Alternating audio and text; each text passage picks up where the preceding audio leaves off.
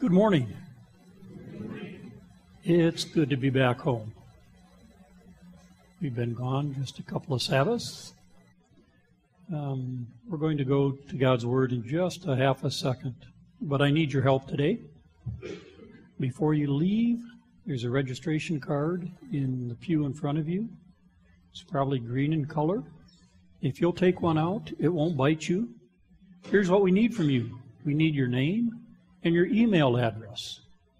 We're not going to sign you up for a whole bunch of stuff, but we'd like to get a better database going of the email address.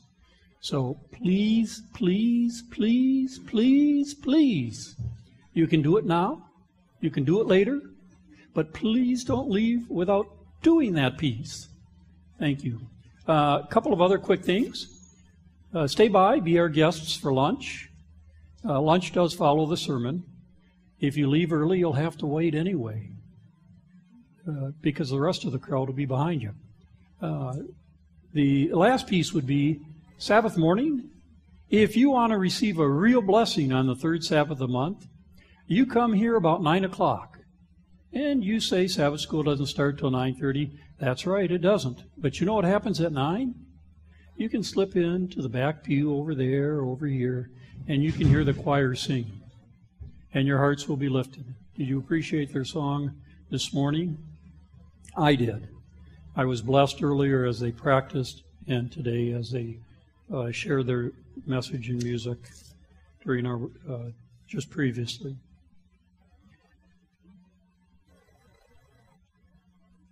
Let us pray. Father, it's good to gather into your house here. It's good to gather around your word this morning.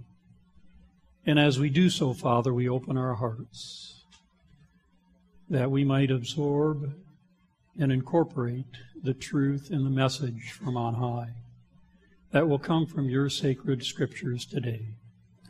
May we apply it in such a way that we will leave this place more like Jesus. We ask in his precious name. Amen.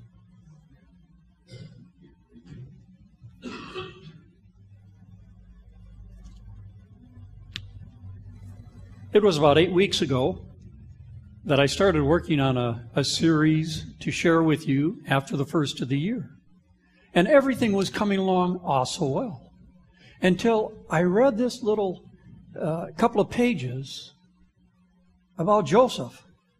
And it just troubled me deeply because it didn't fit. It didn't fit into the well-crafted design of the messages, which you will hear shortly, but not today. So I said, okay, Lord, I'm not sure how this fits, but I want to be open to your Spirit. So I want to ask you a question as we begin. It's only the third Sabbath into the new year, and probably you have made many New Year's resolutions, some of which include maybe refraining from eating that chocolate that you got at Christmas time, at least not as quickly as you'd like to, maybe exercising a little bit more, taking up a new hobby, working on that second language, going to school, etc. And if there's anything called human nature involved, probably half of those resolutions have already been laid aside. Am I a truth teller this morning? All right. So far, so good. And some of you have actually said, what am I going to accomplish in 2016?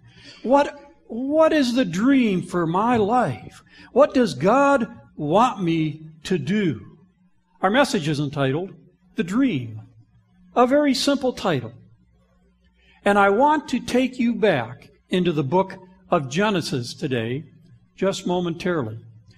In the secular world, just a few days ago, there were millions of people who had a dream. For $2, they were hoping to become $1.5 billion heirs. You heard about it on the news, didn't you? $1.3 million per hour they were spending on that dream in hopes of winning that lottery of $1.5 billion. And as you know, one of the participants in Chino Hills actually won a couple of $100 million. Well, I didn't lose my $2 or $4 or $10, nor did I win $1.5 billion.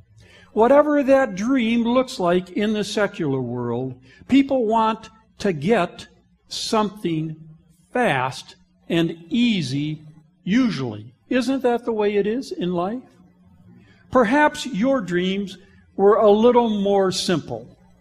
Just maybe a raise last year, or maybe to continue the year and have a job, or find a new job, make a new friend. What does your dream look like for 2016? And I might also ask, where does God want you in 2016?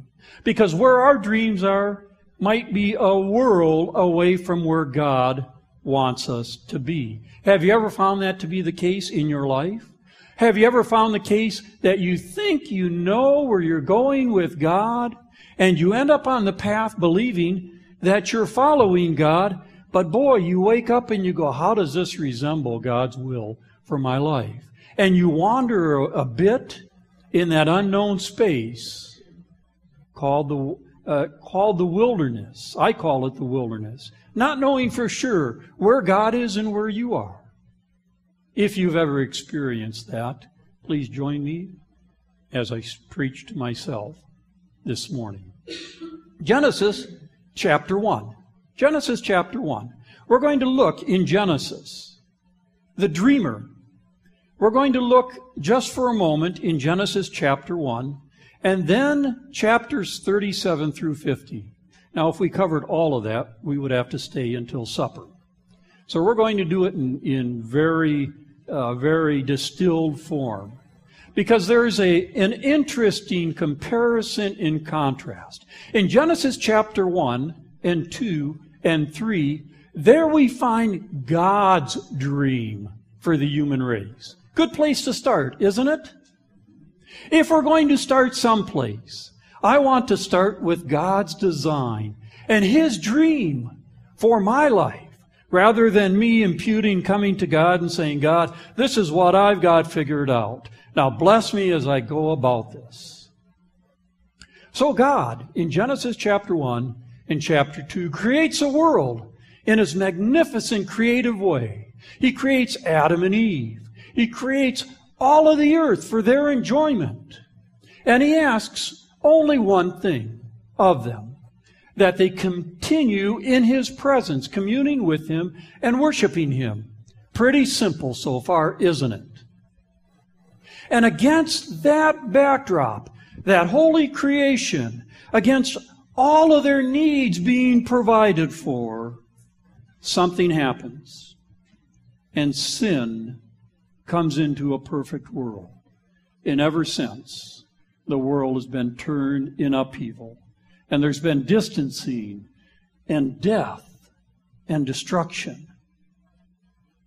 So Genesis 1 opens with God's dream. And I believe that that is a dream that He wants to live out in your life today, friends. He wants your life to be full of life in a healthy way, complete in a relationship with Him, growing, creative, having that relationship that is so close to Him that come what may, you know you are intimately connected with Him, that come what may, that relationship is sure and secure. That's the relationship that I want. How about you? Do you want that relationship this year? Now, speed forward with me. Genesis chapter 1 is God's dream. Genesis chapter 37. Genesis chapter 37, we're just going to touch on a few highlights out of Joseph's life today, because in Genesis chapter 37, we find the dreamer, as I will refer to him. The dreamer. Interesting. Dreams are very interesting. And we're going to touch on just 3 or 4 dreams in Genesis 37 through 50. And the reason I bring this up is because life doesn't always go as we have it planned, does it? It's easy to love God when He's blessing us. It's easy to say, God, I see you working clearly.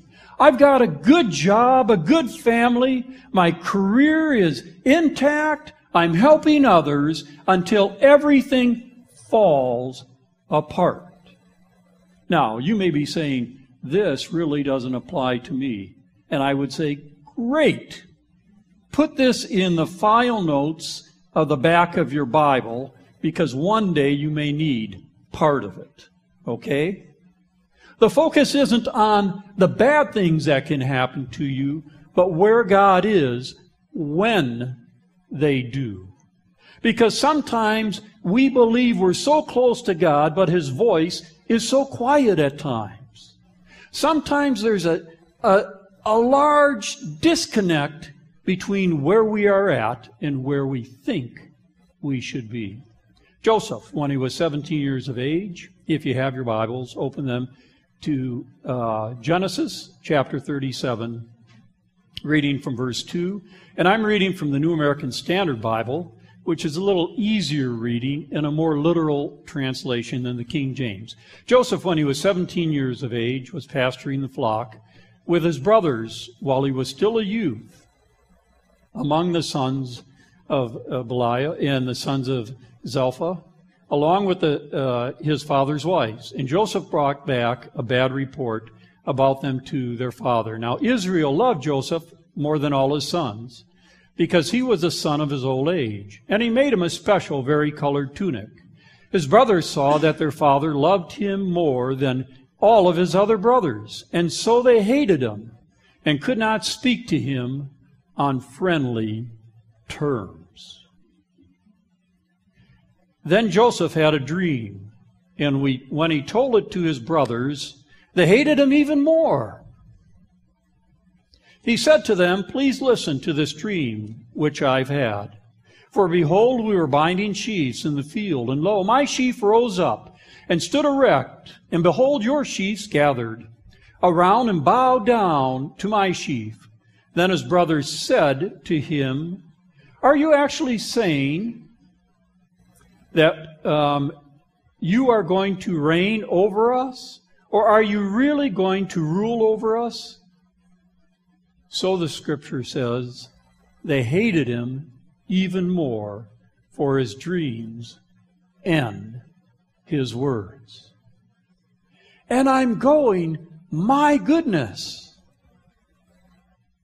My goodness. Genesis chapter 1. The story of beginnings.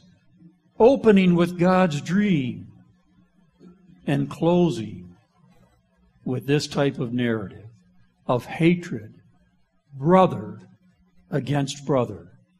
Now, the interesting thing that I find in studying this passage is Genesis chapter 1, verses 1 through 3, is so short. Adam is mentioned 15 or 16 times, is all. Adam, the first created of God, the first creature. Joseph, on the other hand, in these chapters from 37 to 50, his name is mentioned 160 times.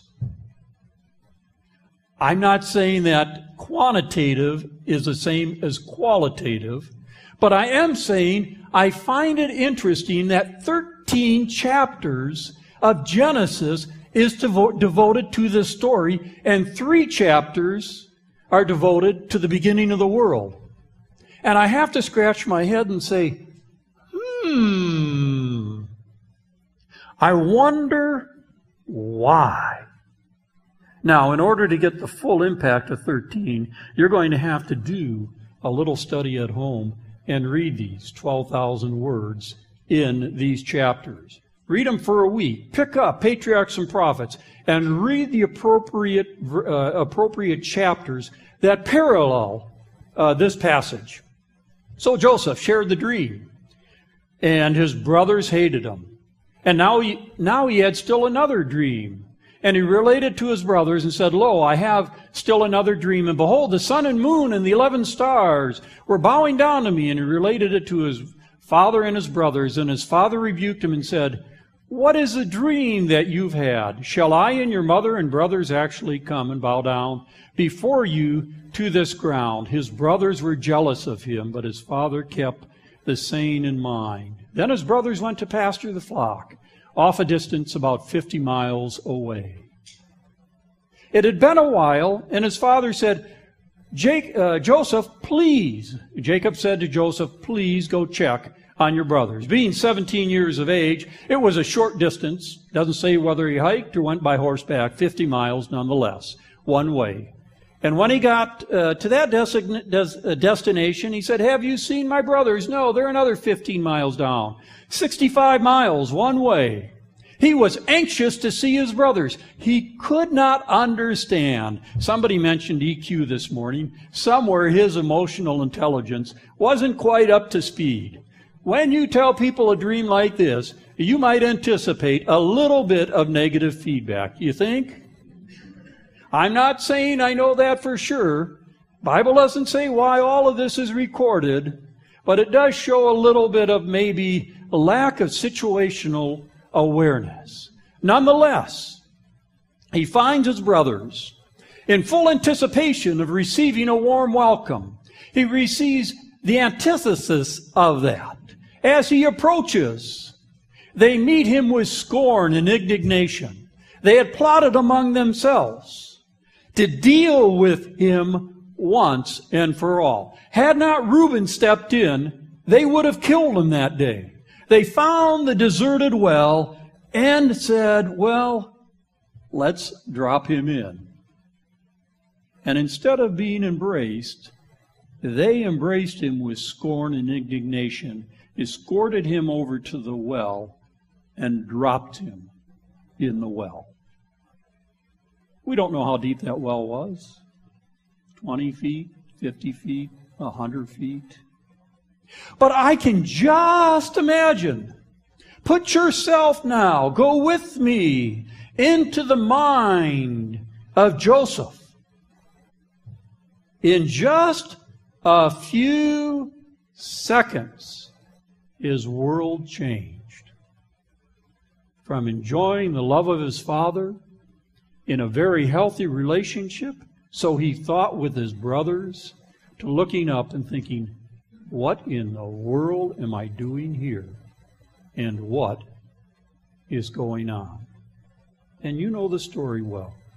The brothers decide, instead of killing him, they were going to leave him in that well until they saw the approaching traveling caravan and decided to sell their brother into slavery, which they did. Now, how are things going with Joseph? Dark.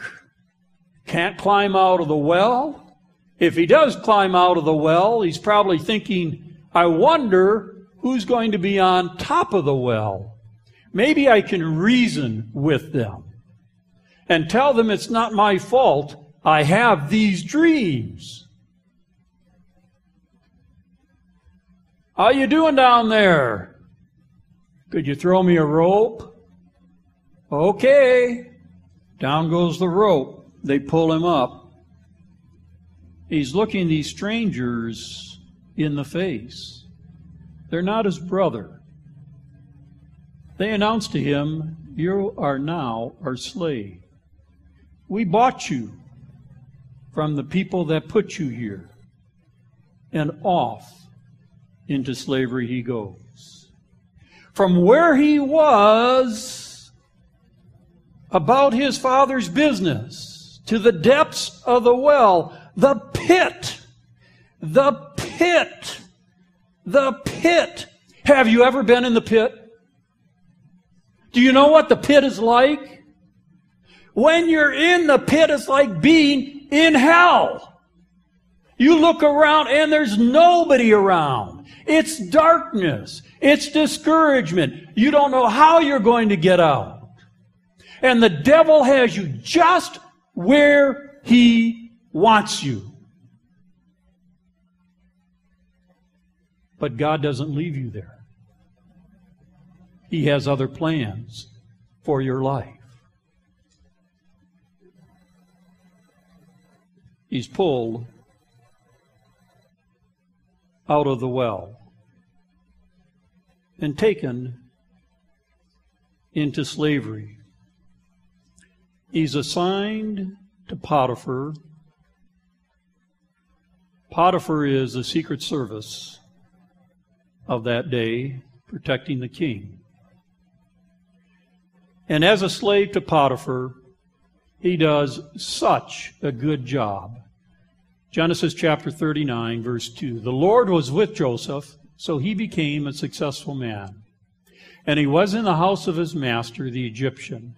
Now his master saw that the Lord was with him, and how the Lord caused all that he did to prosper in his hand. So Joseph found favor in his sight and became his personal servant.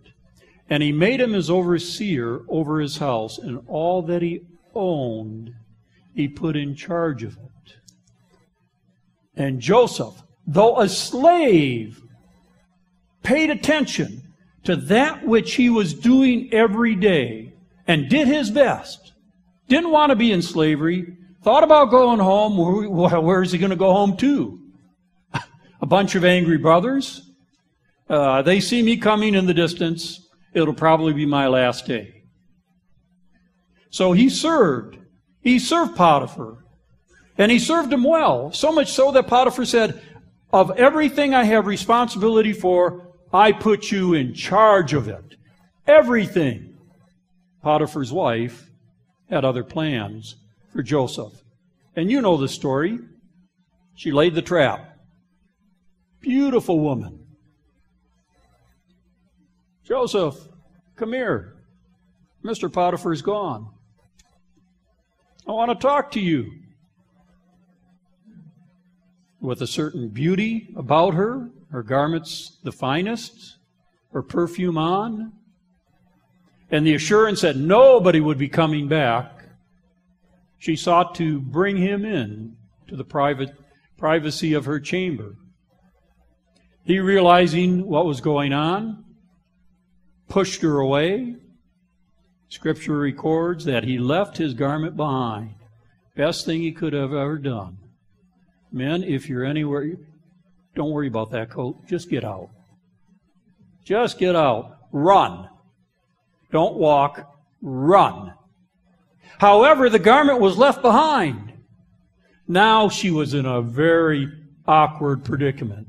She was in a fix. Because he was either going to probably tell Potiphar, or it would become known, but she was going to protect herself. She had his garment as evidence. Oh, wait a minute, what's going on here?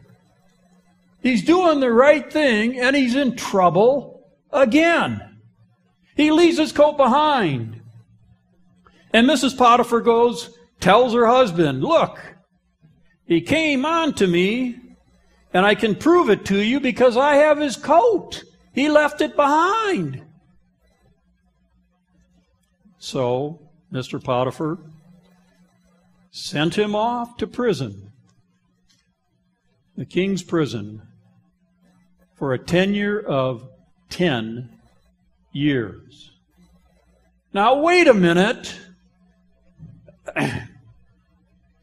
I'm having trouble with this story that serving God is good. Let's see, it starts by loving your father, going to find his sons, being cast into the pit, being taken and put into slavery, and from slavery being put into prison for 10 years. How's it going with you, friends? Have you been down that path yet? When you want to whine and complain that things aren't going well in your life, you just remember the story of Joseph. You may have been in the pit. You may be in the pit. But God has a place, and it's not the pit for you. God has a place. It's the place prepared for you. It's not the pit. So we find him in prison. And we're going to take this up to 35,000 miles, 35,000 feet, and 600 miles an hour. we're going to condense and contract the rest of the story thusly. You know the story. In prison, there's more dreams.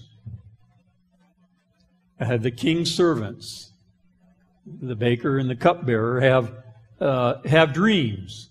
And Joseph tells them the interpretation. It's very awkward for him. One, he says, in 3 days the king will call you back, and you will be restored. To the other, he says, in 3 days the king will call you back, and you will be killed. Now, one would be easy to give, the other not so much so. And it happens just exactly as Joseph interprets. As they go back next to the king has a dream, and you can read it in Genesis.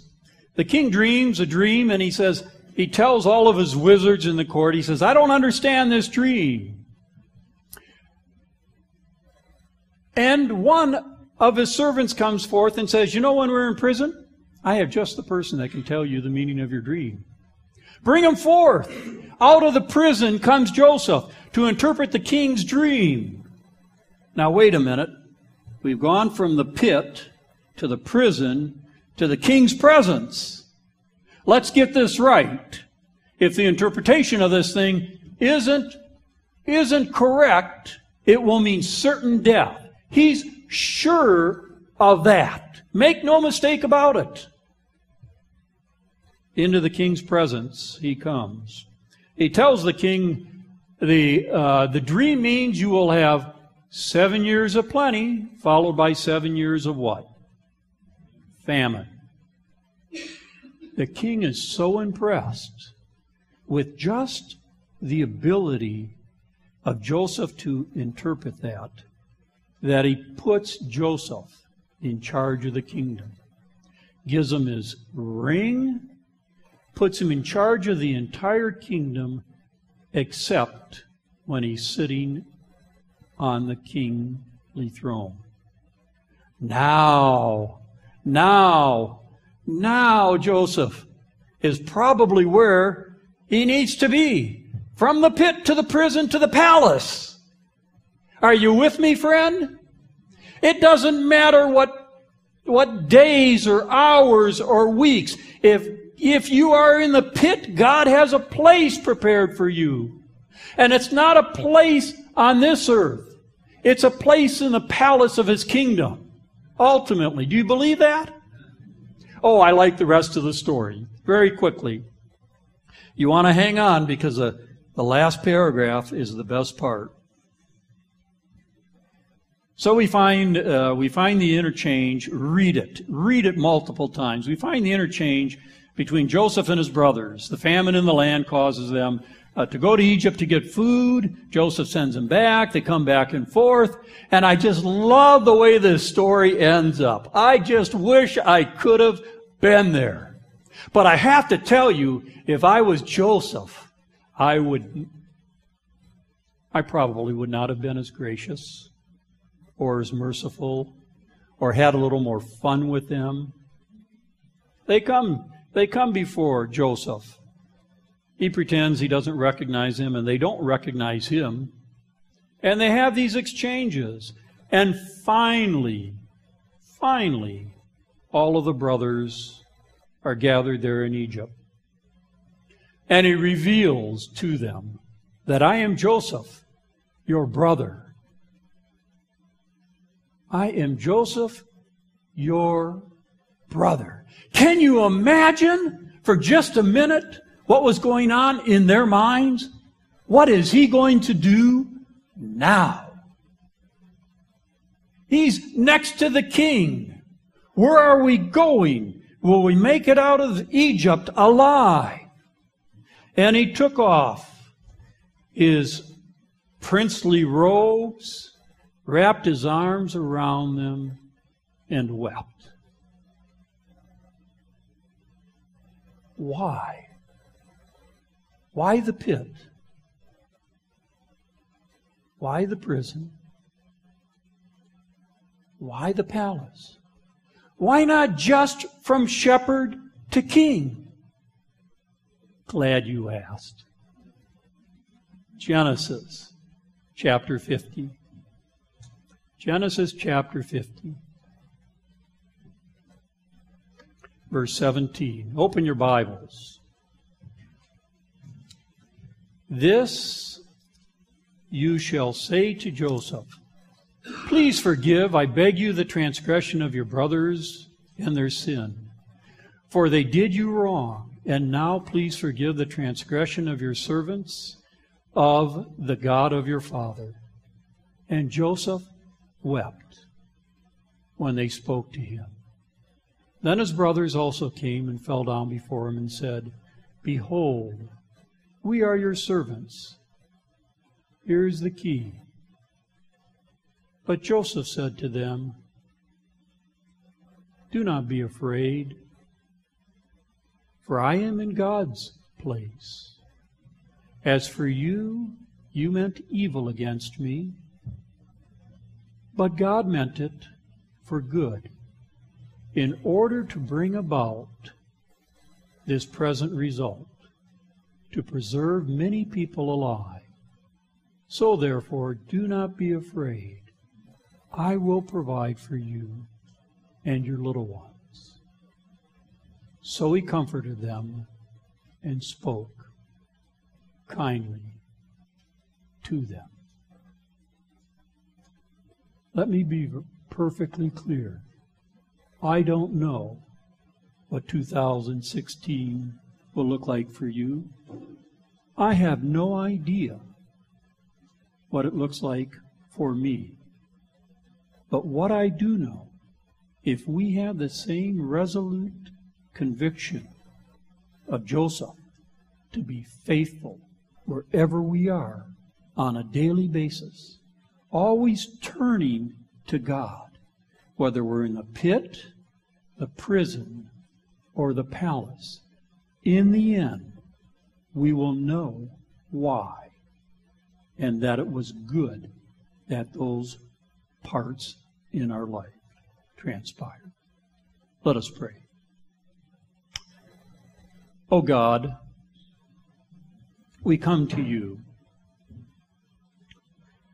and we know that 2016, if it's like any of the other years in our lives, will be a mixed time of feeling close to you, feeling distance from you, from being on the mountaintop to being in the pit, from being held captive to being close to your throne of grace. But Father, the desire of our heart in the quietness of this sanctuary is the desire of Joseph's heart to be faithful to you. No matter where we find ourselves, our faith and our relationship are not determined by the situation around us, but by the conviction that you love us so dearly, that you have a place prepared for us. You have a palace. You have a kingdom. You sit on the throne. And we long to serve you and be faithful to you. Bless us, Father, to that end. We ask in Christ's precious name. Amen.